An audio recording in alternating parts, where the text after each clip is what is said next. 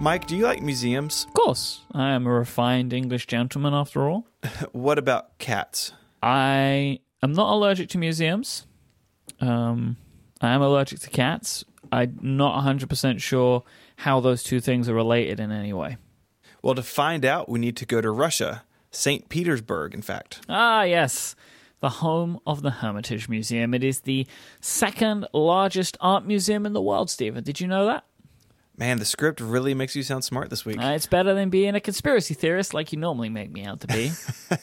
Fair. Anyway, this museum was founded in 1764 when Empress Catherine the Great started collecting a large amount of art. This collection was so large, in fact, that the museum was built inside of a palace.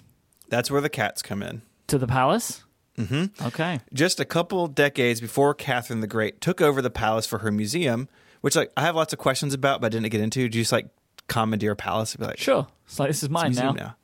Yeah, you just you put some stanchions out so people know where to walk, and it's a museum. Good to go. So anyways, a couple decades before that project, Elizabeth of Russia ordered cats to be placed in the palace to control the mice population in the building and on the grounds. The cats stuck around for the museum opening and were used all the way until World War II, when the existing population all died off. A new group of cats replaced the previous cats, since the rat population then immediately increased.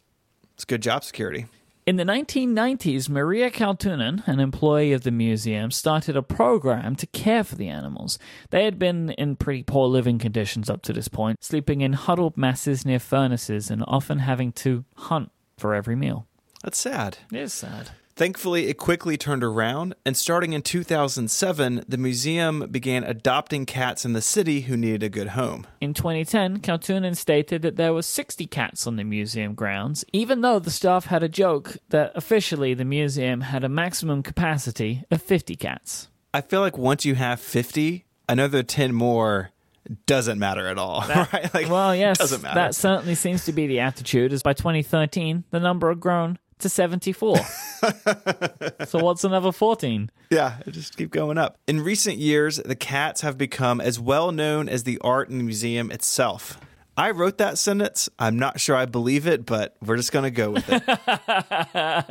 Okay. The museum employs a press secretary dedicated to the cats, Okay. a kitchen to prepare their food, I guess when they're not eating the rats they catch, and an on-site animal hospital complete with veterinarian. It could actually be possible that the cats are more important than the artwork at this point. The museum is massive, inhabiting nearly a dozen large buildings inside St. Petersburg, with many other smaller properties as well. These cats do have their work cut out for them. I'm glad they're staying busy, but we have some more famous cats to talk about after this break. Make your next move with Squarespace. They let you easily create a website for your next idea.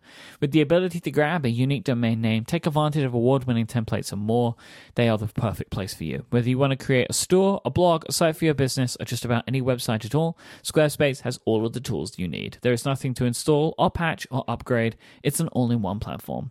Squarespace have 24/7 support, and you can sign up for a free trial. Just go to squarespace.com/ungenius, and when you sign up for a plan, use the code UNGENIUS for 10% off. Their plans start at just $12 a month, but you can get that 10% off when you use the code UNGENIUS at checkout. Squarespace. Make your next move. Make your next website. Okay, it's time to leave Russia behind and travel to your hometown of London. Oh, is it time to talk about the Chief Mouser? It is. Why don't you lead us off? The Chief Mouser to the Cabinet Office is the title of the official resident cat of the Prime Minister of the United Kingdom at 10 Downing Street, the home of the Prime Minister. Officially, only 4 cats have been granted this title. Their names are Humphrey, Sybil, Larry, and Freya. Larry's name is a little more casual than the others. Yeah, Larry stands out a little bit, to be honest. I think they were trying to be cool, right? Humphrey and Sybil are super old school fancy names, like, oh, here's Larry, and then Freya is the oh, now we're millennials cat. Humphrey may have been given his title in October 1989, but many cats have taken on this noble work. The cat with the longest tenure was named Wilberforce. Excellent name. Best name. It's pretty good. Wilberforce served 13 years under Edward Heath, Harold Wilson, Jim Callahan, and Margaret Thatcher.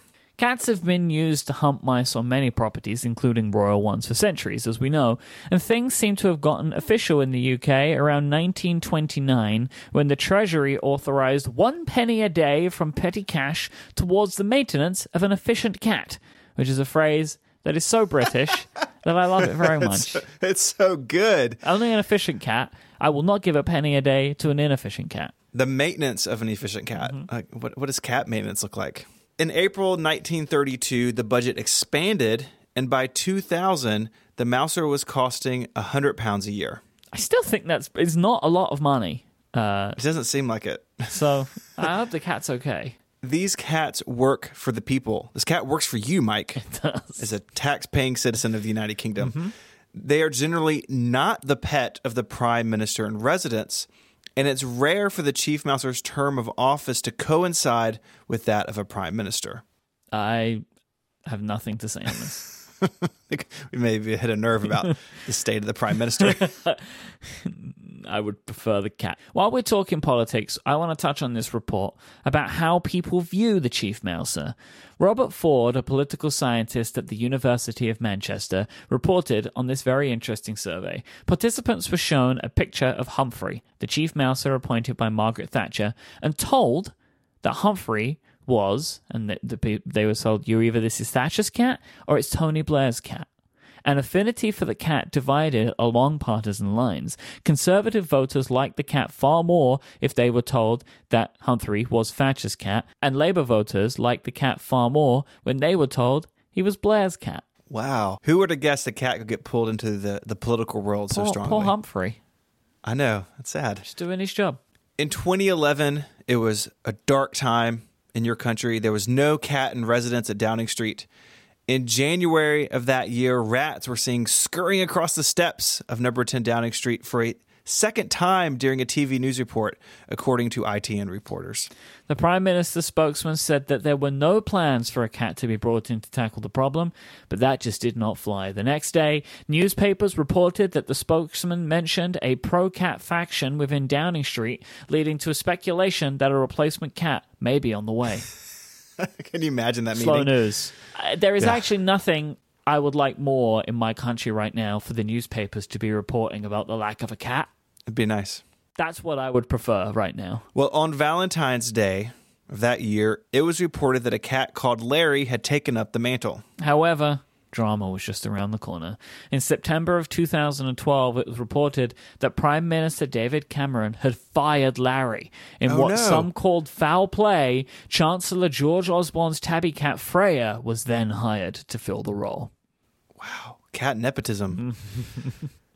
Some sources described the new arrangement as a sharing of the workload, which is a very HR-friendly way to say it. For 2 years, Larry and Freya split the work, but then in August 2014, the newcomer was hit by a car in what was only the most recent in a string of events where she would basically just run away. She is now living in the Kent countryside where she can roam freely, and Larry remains diligently at his post. Larry has faced challenges of his own, namely almost being fired from his position when he failed to react to a mouse spotted in David Cameron's study. I assume there was some big HR meeting after this, and it seems that Larry really responded to feedback, as we would say, and in October 2013 caught 4 mice in just 2 weeks. It's quite a performance improvement. During his tenure, Larry has met many international leaders, including Barack Obama, despite Larry's generally nervous behavior around men. And Larry has survived changes in power, fights with nearby cats, and being attacked by the now retired Freya. Oh my. But he battles on for his nation. Thank you, Larry. I'd like to thank Seeger for this week's topic. It was really fun to learn about these very famous cats doing what cats have always done, but now in the spotlight. In very important roles, very important places. If you want to learn more about the Hermitage cats or the Chief Mouser to the Cabinet Office, head over to our website, relay.fm/ungenius/68. While you're there, you can send us an email with a topic suggestion, or you can do so on Twitter. The show is at Ungeniused. You can find Mike there as IMYKE, and you can find me as ISMH. And until our next cat HR meeting, Mike, say goodbye. Goodbye. Adios.